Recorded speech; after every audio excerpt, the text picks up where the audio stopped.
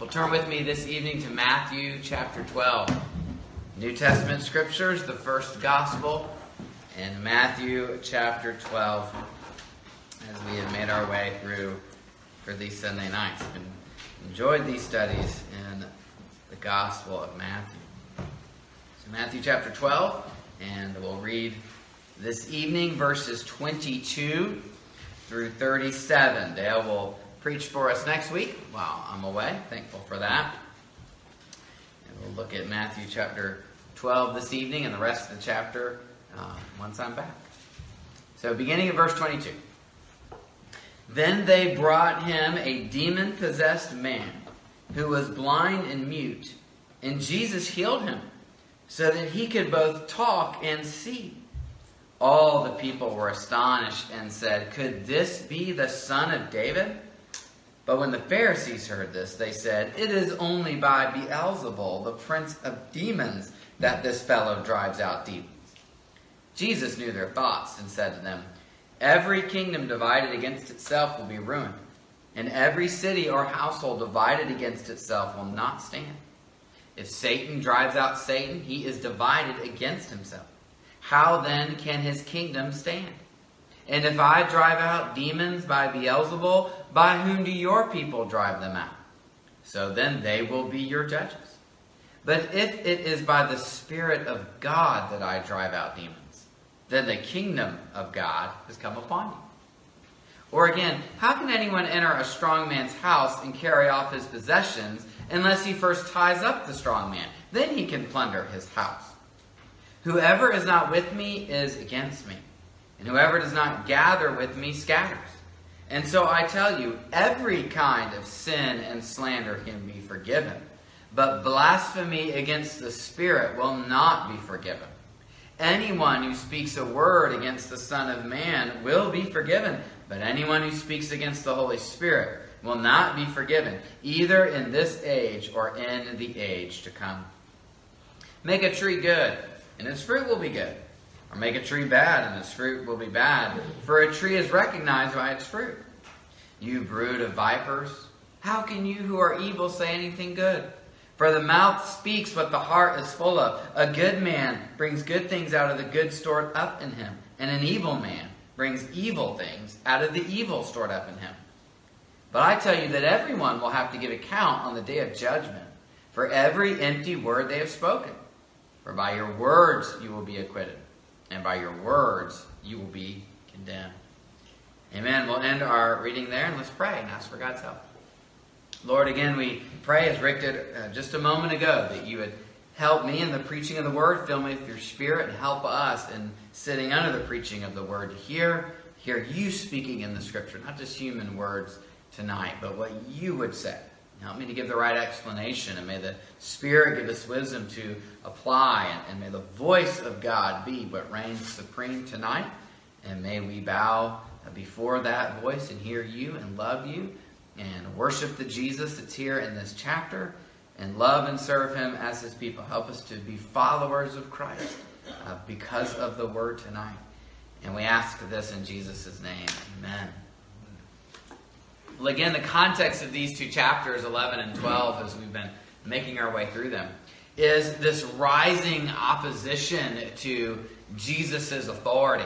He has established that in his preaching. He has established that in his actions. And now as he goes around Galilee in the north and preaches the good news of the kingdom and manifests the power of the kingdom, as we saw already in the reading tonight, we begin to see people making different responses to Jesus. Sometimes those responses are good. The people believe. And even if they, like John the Baptist, maybe doubt or waver a bit, through the words of Christ, they're established in their faith and they are great in the kingdom of God. But sometimes people respond negatively to Jesus. They resist his claim. And in the case of the religious leaders, as we'll see them in action tonight, they may, through their false teaching, even obscure a true vision of God. They set up their traditions of men that we looked at last Lord's Day evening when we were in Matthew. And they put this human straitjacket on the truth and power and grace of God that causes people to lose sight of who God really is. But Jesus has come to be the coming of God himself to his people, the return of the king, so to speak, to swipe a title from an author much better than I. But the king in their presence has come to say, this is God's truth, and this is God's reign, and this is God's time. And that true light shines as the Savior makes his way through the region of Galilee. He shines in his authority. And some begin to perceive it. We see some starting to catch sight of just who Jesus is. But as that true light shines, it elicits this hostile response. So let's just go through the passage tonight. Let's see what the Savior says, how some begin to grasp it, but how others are hostile towards it. And this section particularly will focus on these hostile disputes with Jesus. So beginning in verse 22, they bring to Jesus a demon-possessed man who's both blind and mute, and we read that Jesus heals him. So it continues immediately that theme of authority. Jesus' authority is on display. His authority over darkness, he can cast out demons. His authority over creation, he can heal the body. He can create health where health is not there, and his healing is on display, or his authority is on display. Now, what's interesting about this event is it is reported as a healing. Verse 22, Jesus healed him. And yet the discussion that flows out of it will focus on this as an exorcism. The Pharisees say it's only by Beelzebul, the prince of demons, that this fellow drives out demons. And we find those two sometimes bound up together in Jesus' miracle stories. There will be a healing that comes because a demon is thrown out, or there's demon possession, and it manifests itself in some kind of symptom, psychosomatic or even physical symptoms. Now, how that works out medically is not explained. The scriptures don't give us the explanation there of how those two overlap. I don't think this is necessarily that's just an old mindset that falsely attributed all medical diseases to demon possession. There's enough scriptural data that recognizes illness for what it is, the result of living in a fallen creation. How they work together, though, is just not always, in fact, not ever, fully explained in these miracle stories. And part of that is because the emphasis here in this passage is not so much, okay, how did this happen? We get a very quick report of the miracle. The emphasis is on the confrontation that results.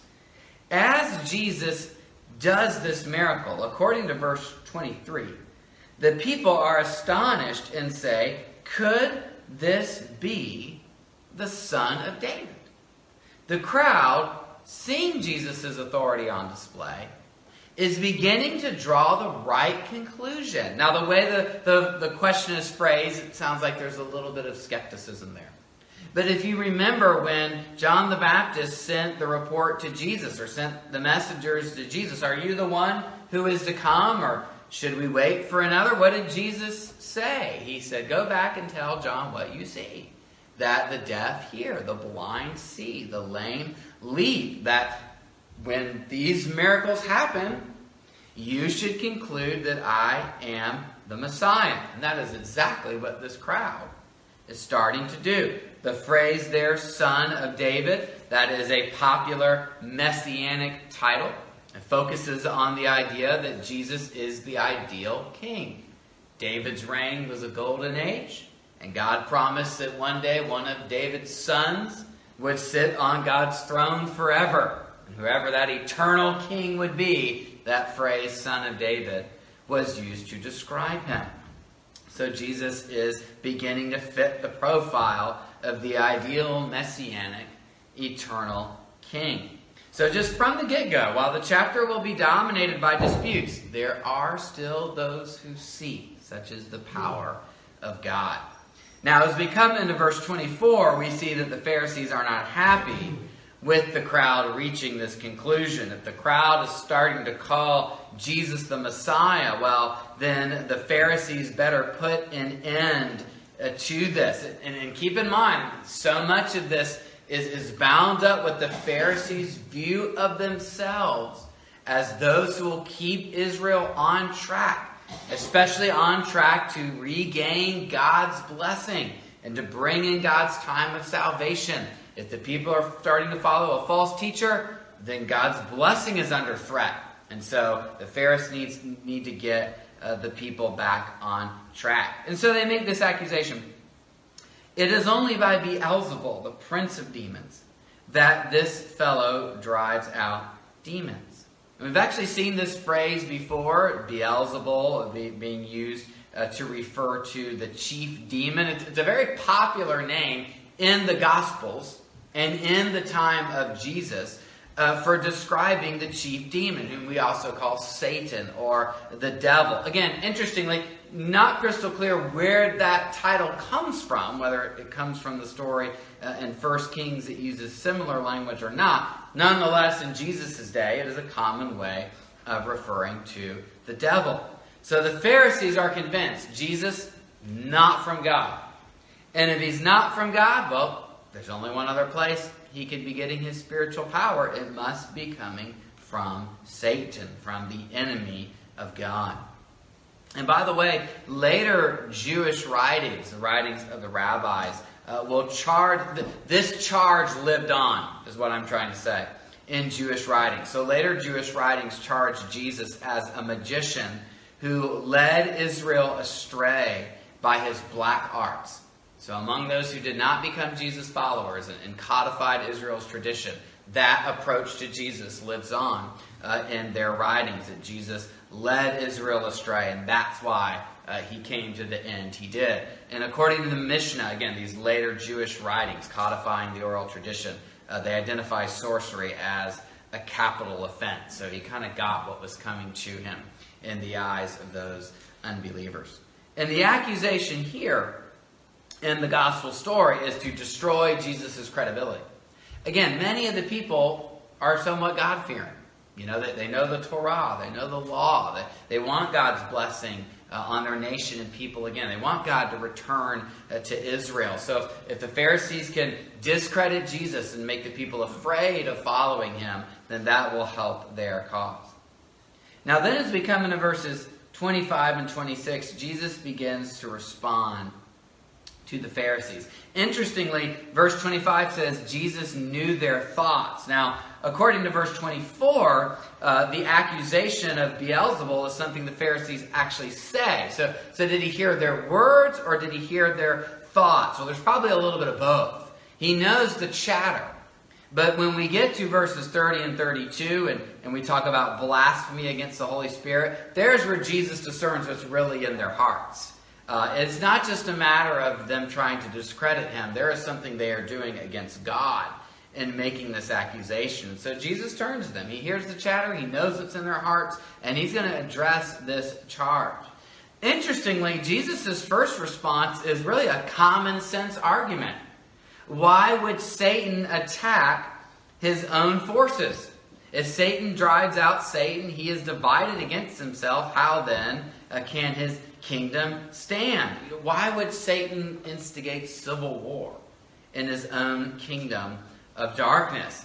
And notice, by the way, that Jesus does use the word kingdom there in referring to Satan's activity. Satan has a kingdom, so to speak. I'm not getting too detailed or mystical here. I just mean Satan has a reign. He has power. He has those he tries to influence and keep enthralled to him. God has a kingdom. God has a reign. God has power. And right now, Satan's kingdom is being invaded by that rival power. Satan isn't taking down his own kingdom. His kingdom is being invaded from the outside. And so Jesus makes that common sense argument. Then the next argument in verse 27 is essentially this. Well, what about your exorcisms? He says, if I drive out demons by Beelzebul, well, by whom do your people drive them out? So notice, it's just kind of assumed that there are other exorcisms taking place. And I know when we come to the Gospels and see Jesus and the disciples doing this, it's easy to assume they're the only ones. But the Scriptures itself actually refer to other groups of people who perform exorcisms. In fact, the disciples ask in one instance, hey, we saw someone casting out demons, but they don't travel with us. What do we do about them? Jesus says, leave them alone. They're doing it in my name. So if they're not against me, they are with me. In Acts 19, I believe it's the 7 sons of Sceva, isn't it, who try to cast out a demon on the basis of Jesus' name. Now, they're not Jesus followers, and so the demons essentially mock them. But you can see that the attempt is made there to cast out demons. And Jesus basically says, hey, if you do it, why would you assume that my exorcisms are satanic? If God gives power to defeat Satan's kingdom, why are yours good and mine bad? Now, the question I had as I read this passage was this, though. If the exorcisms aren't unique, if other groups perform these exorcisms, why does the crowd think that Jesus is the Messiah based on them? If exorcisms are somewhat common, why would the crowd see Jesus casting out demons and healing and say, well, he must be the Messiah. He must be the son of David. And I think this is a good explanation. Let me read you this quote.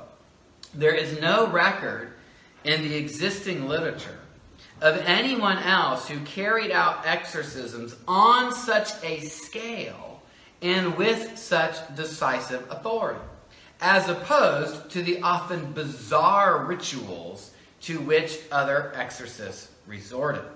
So as I've said, there's evidence in the Bible, references to other people doing exorcisms.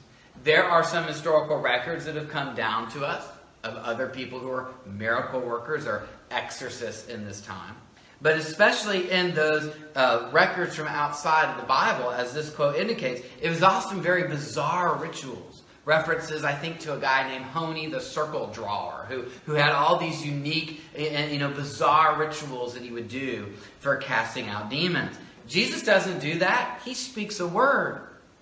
And Jesus doesn't have isolated incidents. Jesus does it wide scale. Wherever he goes, he is banishing demons, banishing sickness, banishing darkness. And so I think when you see how Jesus goes about it, the authority of his words and the extent of his power, that people can only conclude, okay, something different is going on here. And that is what Jesus wants the people to realize. Hence, verse 28. But if it is by the Spirit of God that I drive out demons, then the kingdom of God has come upon you. Jesus is saying, when you see this authority, you should conclude God's Spirit is here. And if God's Spirit is here, then the kingdom of God has come. And let me say just a moment, say something for just a moment about the significance of Jesus saying the Spirit of God is how I drive out demons. Why highlight that? Why not just say power? Why not just say, presence? Well, in the Old Testament, the Spirit of God is tightly tied to the last days, to the arrival of God's kingdom, to the coming of God's salvation. It's there, I think, in the Exodus narrative. I'm going to send my angel ahead of you. He'll lead you to the promised land. And later commentary on that in Isaiah interprets that as a reference to the Spirit of God. So it is by the Spirit of God that God makes his presence known. God's Spirit is how God is present among his people. And one of the promises of the prophets is that one day God's Spirit is going to come and he's going to live with you forever. He's going to be with you in a way that he's never been with you before. When you read the Old Testament, you read the tabernacle, what do you often find about God's presence? Sometimes it's there and everybody can see it. Sometimes it's not. When the people begin to sin and fall into false worship, see this especially in the book of Ezekiel, some of the visions God gives Ezekiel. The Spirit of God is there in the temple, but it's so desecrated that God has to move out of his own house. And he leaves the temple, he goes and sits on the mountain. And then he leaves the mountain and he goes into the east, which is on the one hand judgment. God is leaving you because of your sin. On the same time, it's mercy because they're going to go into the east in exile. But you see God's Spirit come, God's Spirit go. In the Old Testament, only certain people were anointed with the Spirit regularly. The prophets, the priests, the kings. That's why we refer to them as the anointed offices, and thus a picture of the Messiah. But there's one incident, I believe it's in the book of Numbers, where the Holy Spirit kind of breaks out in the tabernacle and a group of people start prophesying. And Moses' family come and say, hey, aren't you going to put a stop to this? And Moses goes, I wish that the Spirit was poured out on everybody. You see, it's this anticipation that we see the Spirit now, but one day God's going to come and it's going to be bigger. It's going to be different. And when that Spirit comes, that's how we'll know the kingdom has come. That's how we'll know salvation has come. That's how we'll know the days when God fulfills his promises have come. And that, by the way, is why you have in Acts 2 that key passage from Joel 2 being cited. There in Joel, God says that in the last days I'm going to pour out my Spirit. And the old will prophesy, and the young will prophesy, and the slaves will prophesy, and the free will have the Spirit, and the men will have it, and the women will have it. It's just going to be poured out on the community in a way that it's never been done before.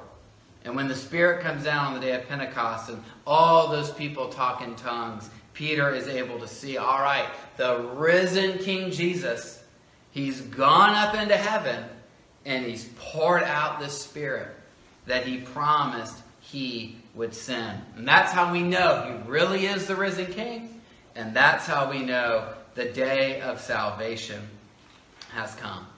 So when Jesus says, if it is by the Spirit of God that I drive out demons, the kingdom of God has come upon you, that's not just throwaway language. The people knew when God's Spirit comes, God has come. And when God has returned to us, the kingdom of God is here. God's going to return to his people one day, and he's going to do it by means of the Spirit.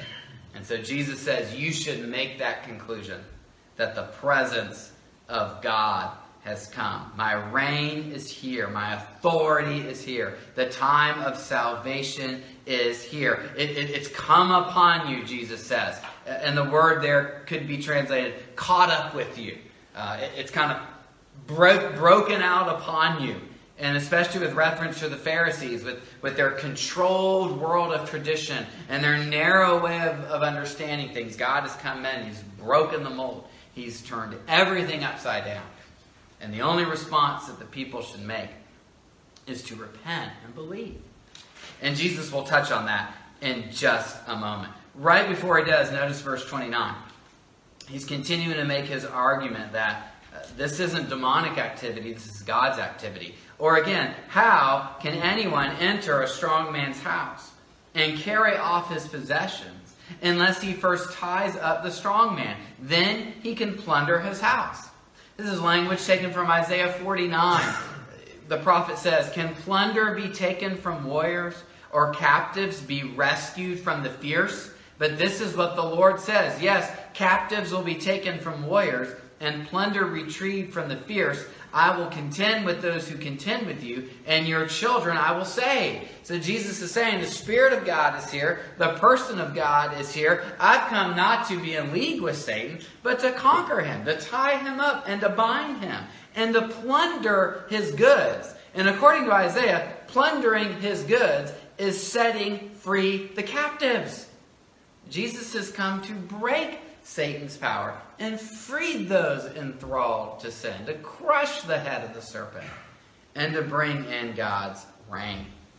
And so, as I've said, the only right response to that then is to recognize what God is doing and to join Jesus' side.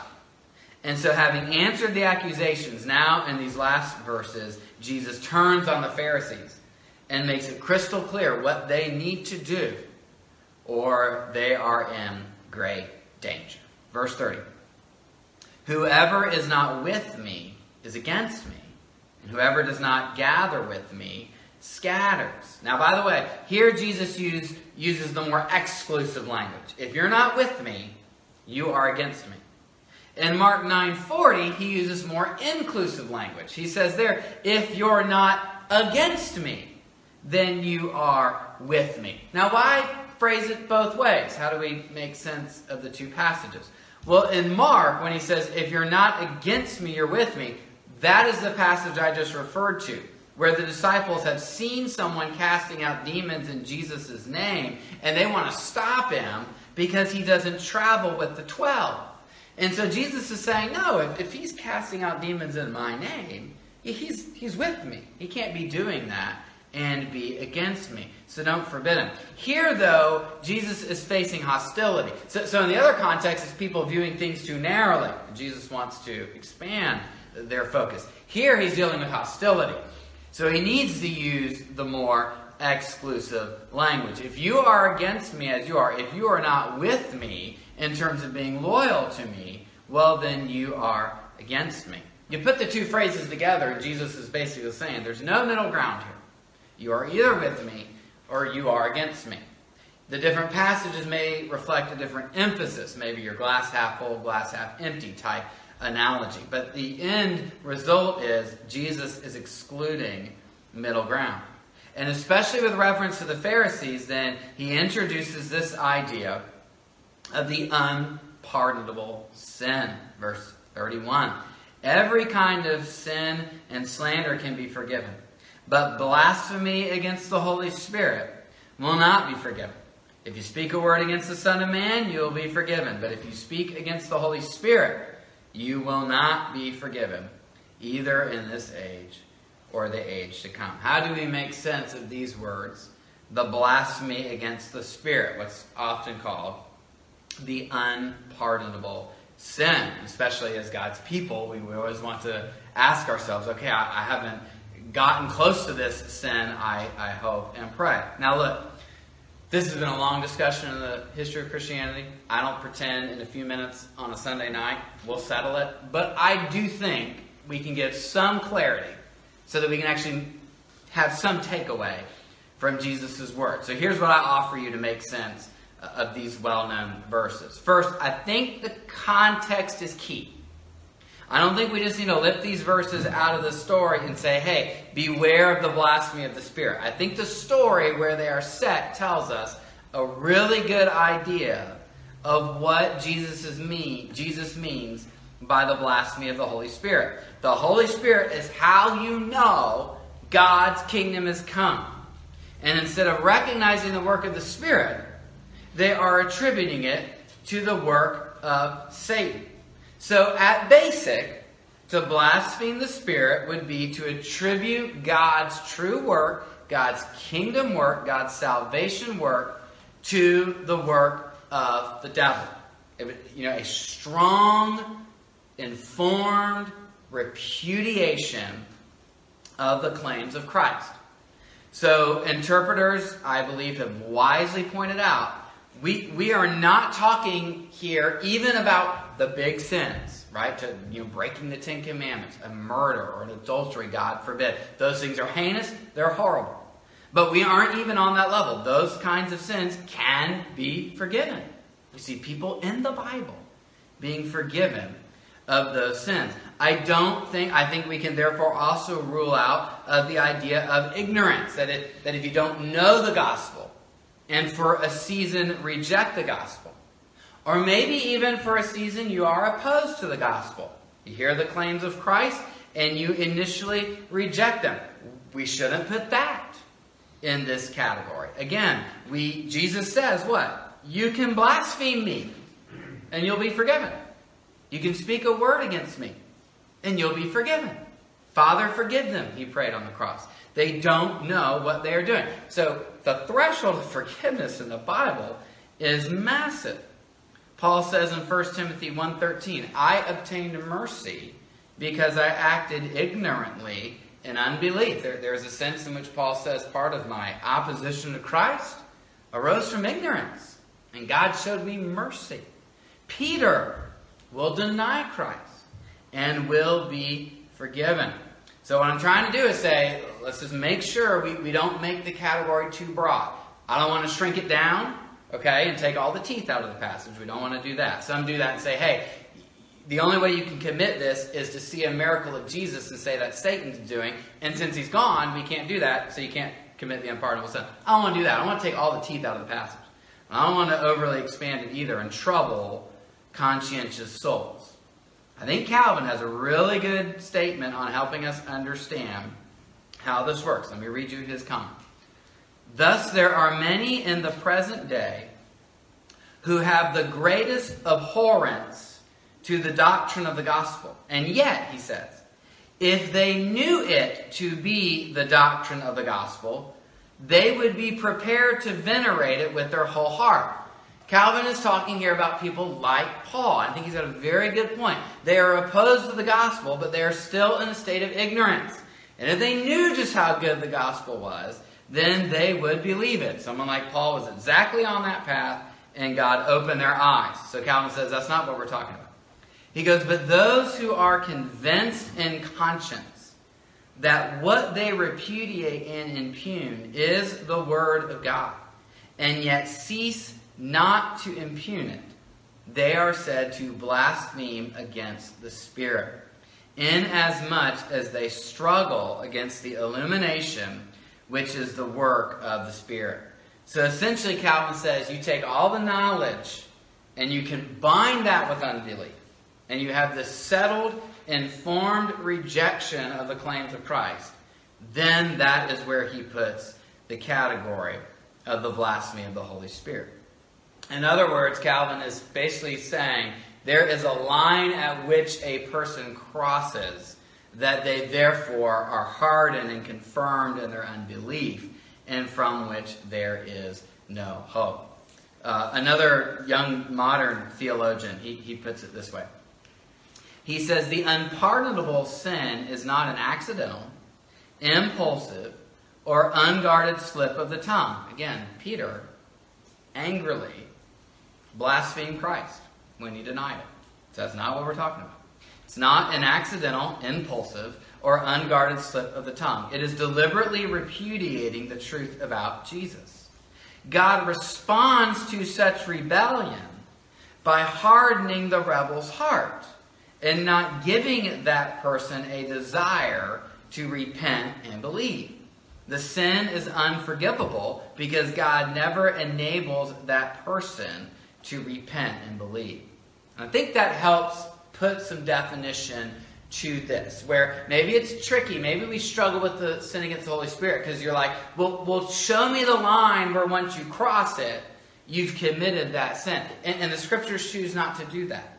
But neither do they say, oh yeah, you get hot under the collar, you make a mistake, maybe you wander from the faith for a season of life. Well, sorry, no hope for you. No, that is not how the scriptures operate. Obviously, on one level, we're all rebels against God. We're all totally depraved.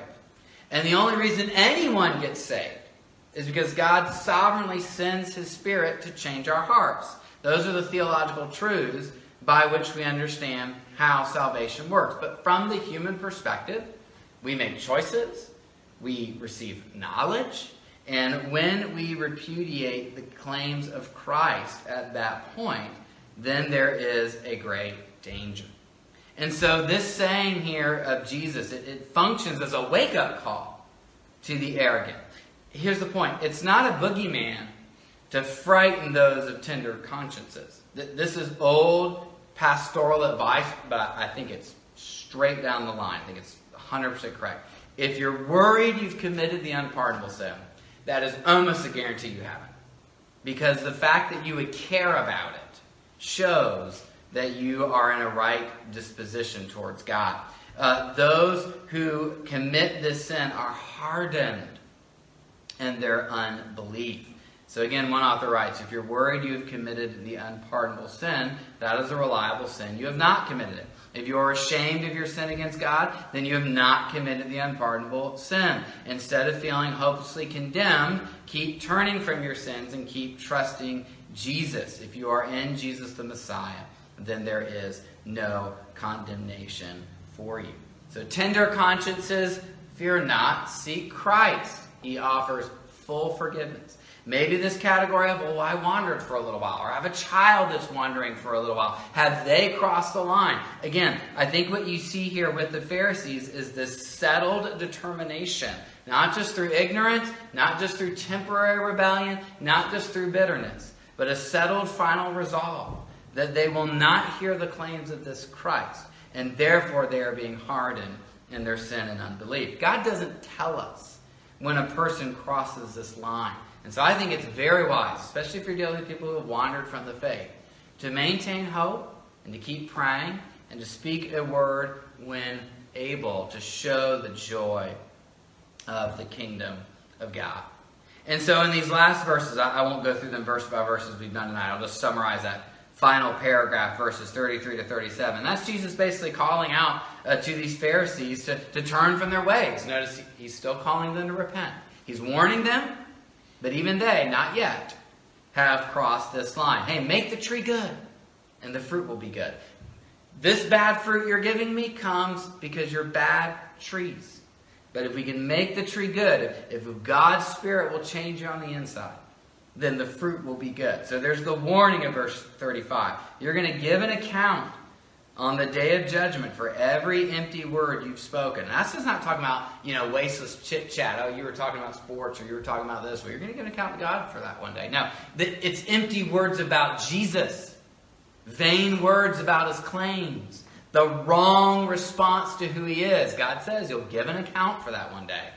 So now, while there is still hope, make the tree good. Look to the Spirit to change you on the inside.